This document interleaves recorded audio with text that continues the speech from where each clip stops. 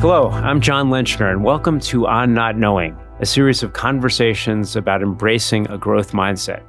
Today's guest is Raimo Bakis, a long-term speech researcher, now retired and living in the Yorktown area.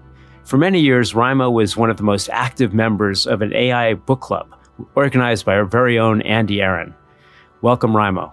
I'm glad to be here, back in this building where I worked for more than half a century. So Raimo, I know that you were born in Estonia before the Second World War, so tell us about that.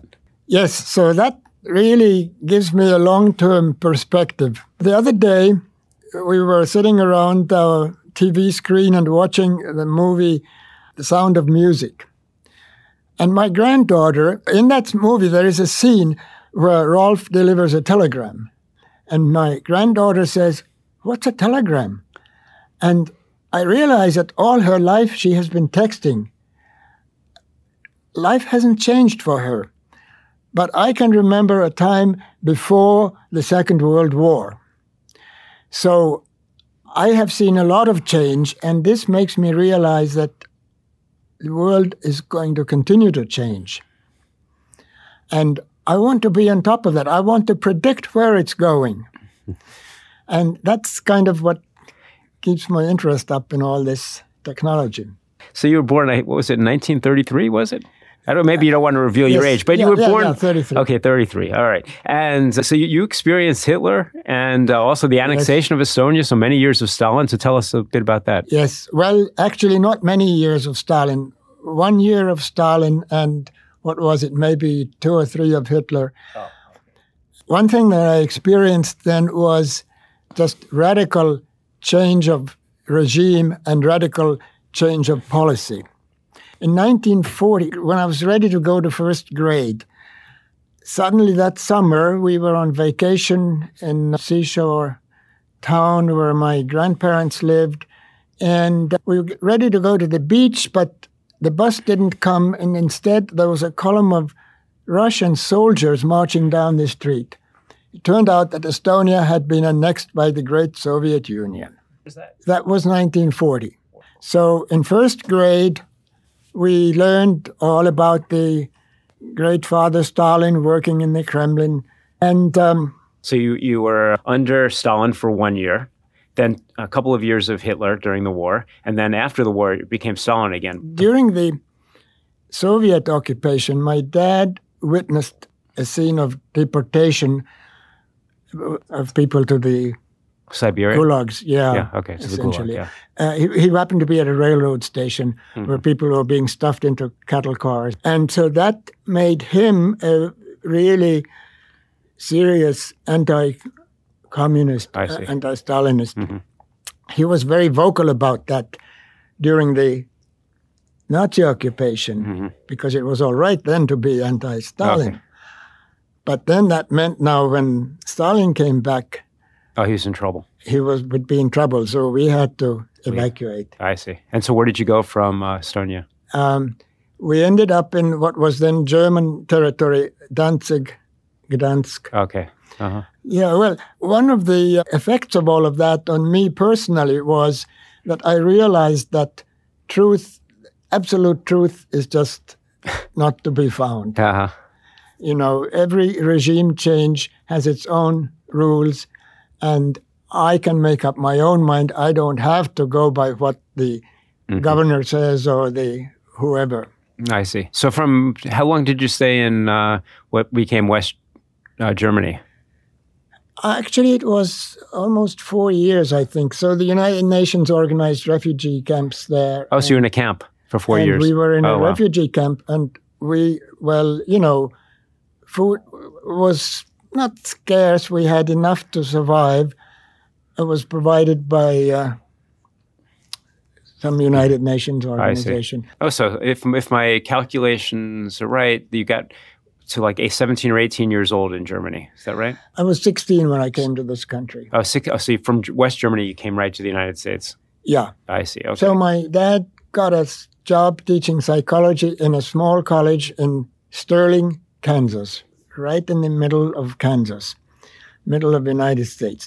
So my father majored in psychology at the university in Tartu. However, I understand, or at least Mother told me, that he started out in mathematics, but then he liked experimental psychology where they had, instruments that measured your, your heart rate and your respiration and all your perspiration, all these things. Yeah. And reaction times were. And so he was interested in that, so he switched to psychology. I think at heart he was always a mathematician. Mm-hmm. So at an early age, I learned a lot of mathematics from him. And I think that was useful because I think mathematics is like a language. If you learn it early enough, somehow it settles in your brain differently than if you learn it at an older age. Uh-huh. So for me, much of mathematics is really like a native language. Mm-hmm. But I know also you like tinkering with electricity and other things, right? And that's right, yeah. So Dad helped me do experiments with low voltage, like 5-volt electricity. I built a little doorbell where the striker, strikes the bell and that breaks the circuit and then it springs back. Uh-huh. So all of this I learned at an age where one would learn one's native language. Uh-huh. And so, science sort of comes naturally to me. Oh, nice. So where'd you go to college, in Kansas? Or? So I went to Sterling College, although they didn't have a very strong program in science. I majored in physics. I minored in psychology. My dad was my psychology teacher. Oh, really? Wow. Uh-huh. But I did get a background in psychology, which I think is helpful. Mm-hmm. And then I went to Kansas State College, Kansas State University it is now. Okay. And you landed at IBM, I think, in the very early days of this lab. This lab opened in 1961, and you were here on that very first day, I think. Well, all right. So in the refugee camp, we had a really good reading material. I happened to read a book called Visible Speech by some scientists at Bell Lab, Potter, Kopp, I forget who the third author was. They had developed a device to produce speech spectrograms. So what is a spectrogram, a speech spectrogram? A speech spectrogram, which represents sounds as patterns that sort of look like striated bands of dark and light shapes.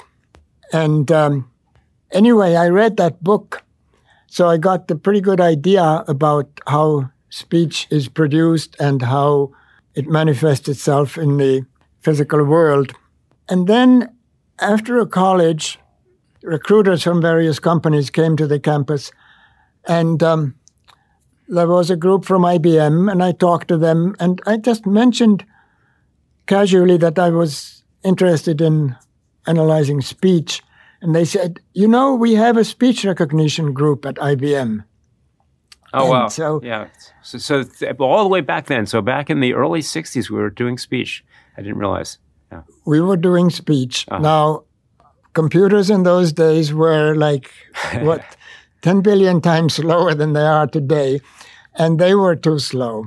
Mm-hmm. Speech recognition was done by analog circuits largely because digital computers were too extravagant, too expensive, and and after a few years, management shut down the project because they said technology is not yet ready for it. Mm-hmm. And we tried to protest, but of course management was right. So then there was a hiatus until about, the 70s, early 70s. Mm-hmm. Okay, and I know a big innovation in the field was the hidden Markov models. Was that the innovation that brought the subject back to life, or was there something else? Well, I think, no, the order was maybe a little different. So in the early days of speech recognition, it was clear that the task was beyond the power of computers in those days. Mm-hmm. But then, as computers got faster and faster, it became a selling point to have applications that required this fast speed. Right. And speech recognition looked like it might become one of those. Mm-hmm.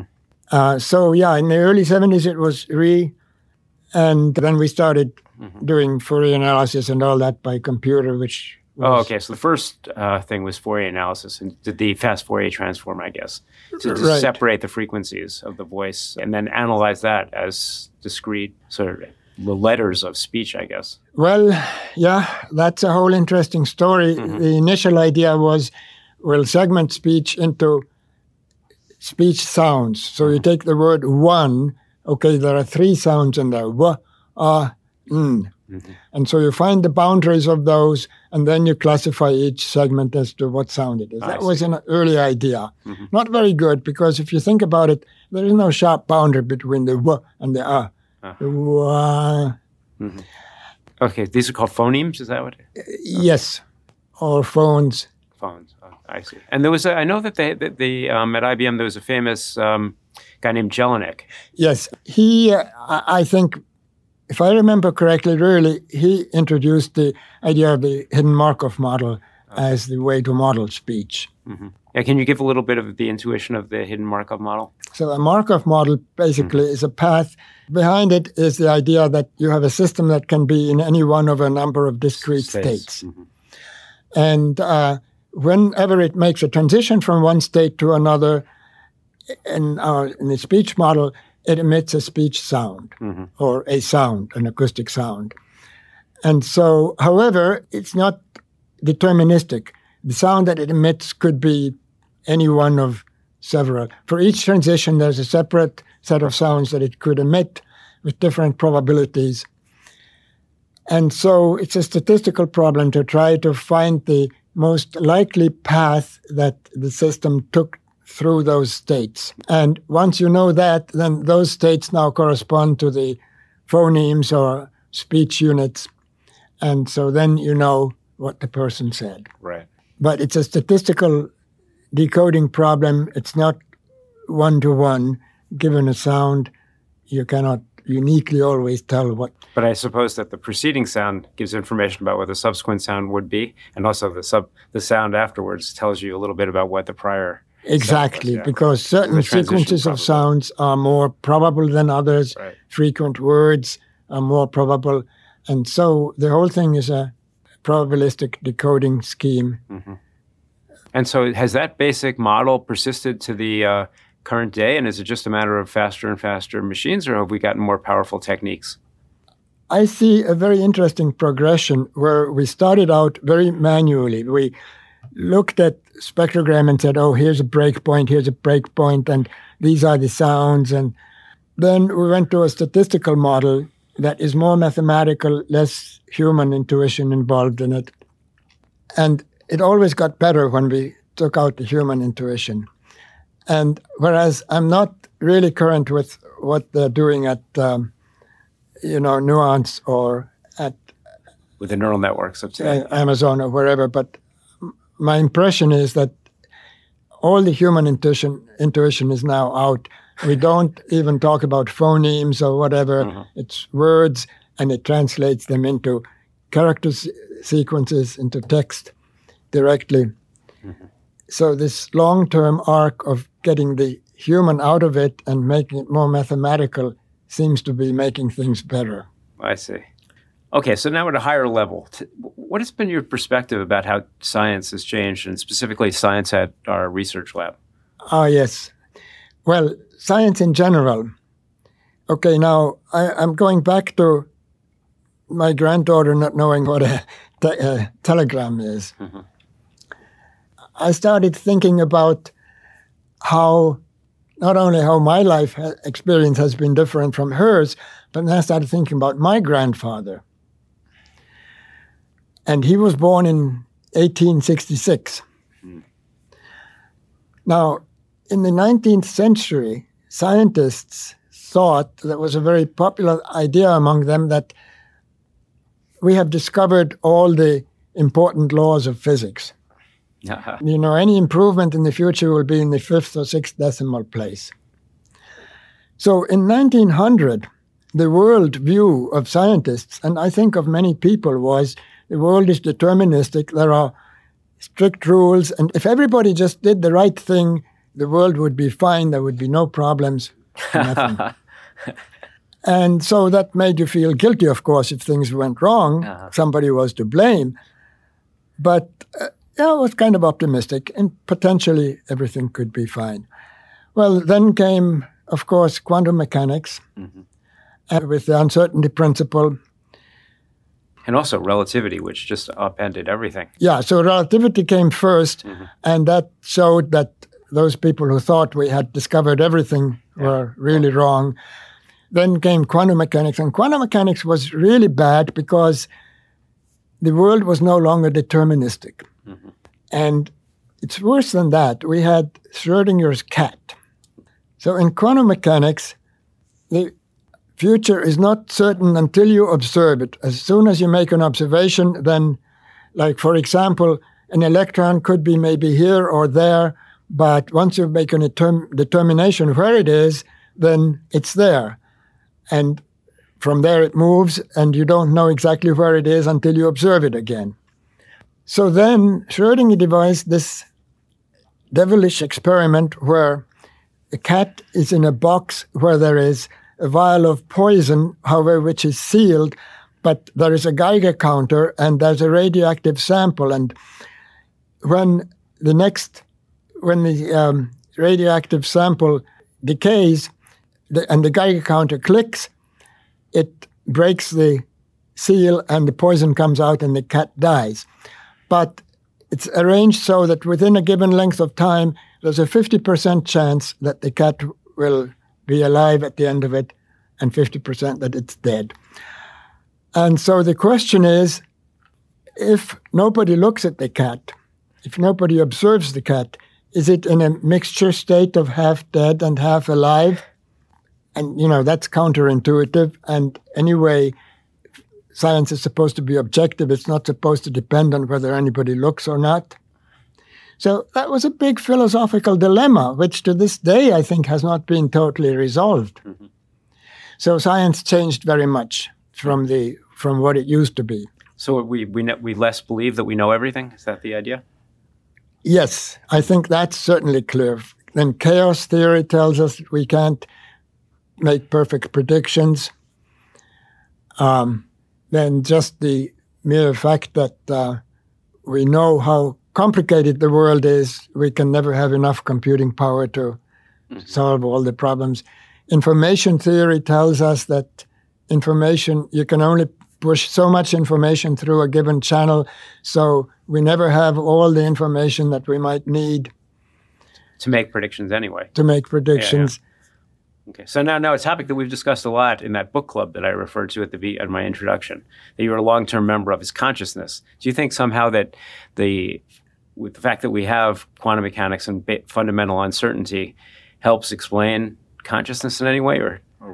Okay, well, here I'm going to go way out on a limb. And one thing that I have always noticed is that our vocabulary is tuned to our current state of knowledge. Uh-huh. So now the word explanation, I would almost say it's like a European tendency to want to explain everything. I remember once reading a newspaper article where there had been some crime in a small town that was really unexpected. And the article ended with, and the citizens of this town are now asking, why? And I looked at it and I said, we want an explanation for everything. I wonder if that's a European tendency. I asked one of my colleagues from another part of the world, and he said, no, people there would say it was fate. You don't need an explanation. Well, fate, I mean, there's some mechanism, something that caused the person to murder the guy, or... Well, no, this is the whole idea.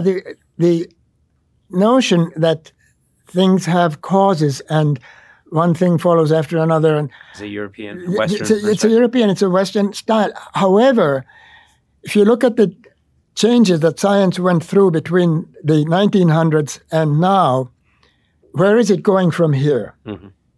Okay, that's really the point. That's what I'm curious about. If I look back far enough, I see what huge changes have happened. And I expect equally large changes in the future. Mm-hmm. And I'm curious what they're going to be. Do you have any sense of what do you think is on the horizon? Well, so there is a number of sort of loose ends in today's physics. For example, the arrow of time, which is that the macroscopic laws of physics are all symmetric in time. In other words, if you toss a ball, it flies in a parabolic path, and parabola is symmetric. if you ran it backwards, you could not tell whether the movie is running backwards or forwards, except thermodynamics. In thermodynamics. Yeah. We have the second law of thermodynamics. But where does it come from? Well, it seems exceedingly difficult to explain. So is the second law of thermodynamics just a fundamental postulate that's not derived from any other physics? Well, but you can't really disconnect it from every other physics because it talks about molecules. But then I think there is another thing. Philosopher David Chalmers wrote a book, The Conscious Mind, where he postulates that consciousness is really something totally separate from anything physical. He distinguishes between the easy problem of consciousness, which is how does our brain process data, which our computers can also do, and the hard problem of consciousness is why there should be any experiences. But we have the subjective experience of consciousness. Exactly. Yeah. Actually, there was an interesting talk here very recently by the Manuel and Arlene Blum, from all professors from CMU. They had a very interesting perspective about how the subjective experience of consciousness is just a function of time. And it takes us time to do any sort of calculation. And so we think we have this power to make a decision, but it's only because we haven't made whatever calculation is required to affect our decision instantaneously. If we were able to do it instantaneously, then we wouldn't have any subjective experience of consciousness. But okay, with the decision, we haven't made the calculation yet, so we feel like we have control over things. But it takes time to do the work, and then we get the answer. And it's so I found that quite compelling, simple and compelling. Well, yeah, but if you try to make that rigorous, I think you'll find that it's problematic. That's huge problematic. So. You've heard this argument before, I take it. So a big problem is that physics, of course, is empirical science. We do experiments, we observe the result. And by definition, subjective experiences, and so we observe things that are public. Everybody can look at it and see the same thing. Subjective experiences, by definition, are not public like that. So we have a logical, philosophical problem when we start talking about consciousness as a subjective experience. Now, my theory is that way back in the 1600s, when Galileo and Newton and Kepler and all these people essentially established modern science, what we now think of as modern science, they were astronomers, most of them, and they calculated the orbits of planets and so forth. Phenomena that are out there for everybody to see. Meanwhile, Galileo was put under house arrest because he continued spat with the Pope. Mm-hmm. He didn't think the Earth was the center of the universe, right? Yeah, Galileo did not think. Yeah. Galileo, and he's famously supposed to have muttered, but it moves anyway, the Earth. Although historians say, since nobody heard him, how do we know that he muttered? Yeah. But so, religion became enemy to science. I feel that that cultural phenomenon has persisted to this day. Many physicists feel very uncomfortable with religious ideas. Mm-hmm. But so, science then defined its rules, and they were objective phenomena, open to everybody to observe, and subjective feelings, by definition, are not part of that ontology. So we have to fix that philosophical problem before we can go any further in terms of consciousness. Well, I suppose this explanation of our subjective feeling of consciousness sort of begets the question, what is subjectivity at all? I see. Okay, that's an interesting kind of question. How is it that we have feeling at all, let alone... That's exactly what Chalmers says. But I remember when I was in graduate school studying physics, one day I took a lunchtime walk. I was walking around and I looked at the clear blue sky, and it just became clear to me, that blueness. Yeah, I know about electrons and why the shorter wavelengths are more prevalent in the color of the sky. I know the physics, but that experience is just of a totally different nature, has nothing to do with physics at all. So why blueness as a manifests short wavelength as opposed to something else? Maybe it could be smell, could be anything. And anyway, what is that experience? So then when I read Chalmers' book, I said right away, yeah, I know what he's talking about. Mm-hmm. But then he says he conducted a survey and he found that roughly 2/3 of people agreed that there was a problem and 1/3 said, no, there's no problem. It's all explainable by what we know. So I'm in the other camp, the 2/3, where I think there is a problem. I think there is a fundamental philosophical problem that we are not even able to talk about the problem with the vocabulary that we have built up from the tradition of science that started in the 1600s. Mm-hmm. And so religion, to me, whereas I don't believe that God has a long white beard and all of that, but I think religion is a field of whatever we call it, endeavor, that at least is open to the idea that maybe the physical ontology is too limited. Mm-hmm. Maybe there'll be breakthroughs in this century, fusing scientific ideas a bit with religious ideas. Yeah, who knows? Yeah. Okay, well, very interesting. These are topics that actually we talked about a lot in our old AI book club. All right, so every time, in every one of these podcasts, I ask what we consider a growth-minded question to sort of wrap things up. So we want to have for you is as we get older, we get and I'm getting old, I get an ever keener sense that any knowledge or wisdom that we may have attained is ultimately going to go to dust. So what keeps you so motivated to always be searching for new knowledge and new understanding? Well, exactly, because I want to keep up with this. I want to have the current knowledge while my old knowledge turns to dust. So it's like you're on a treadmill, but you're losing ground, it seems like. Oh, no. I'm not necessarily losing ground. I'm just keeping up. You're keeping up. But maybe not getting ahead either.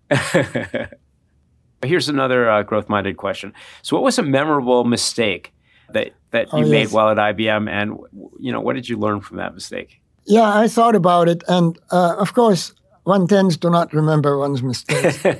But I remember once being on a committee that was evaluating some proposed projects, and one of those projects was streaming digital video. Mm-hmm. And that was, I think, in the early 1970s or something. And the consensus seemed to be, and I agreed with the consensus, that was just not feasible. The data rate required would be much too high. Not only that it wasn't feasible, but it would never be feasible because this was just so outrageous. And that was before fiber optic cables and before GPUs and all the increase in processing speed. Okay, so Raimo, I think that's a wrap. It's been great chatting. We're recording this right now from the room right next to where we had the AI reading group all those years. It disbanded as a result of COVID, but I hope we do pick up again and you'll be invited. So big thanks to our producer, Andy Aaron, who's also the organizer of the reading groups, and to Heloisa Candello and Cindy Seal, who help immensely with the production.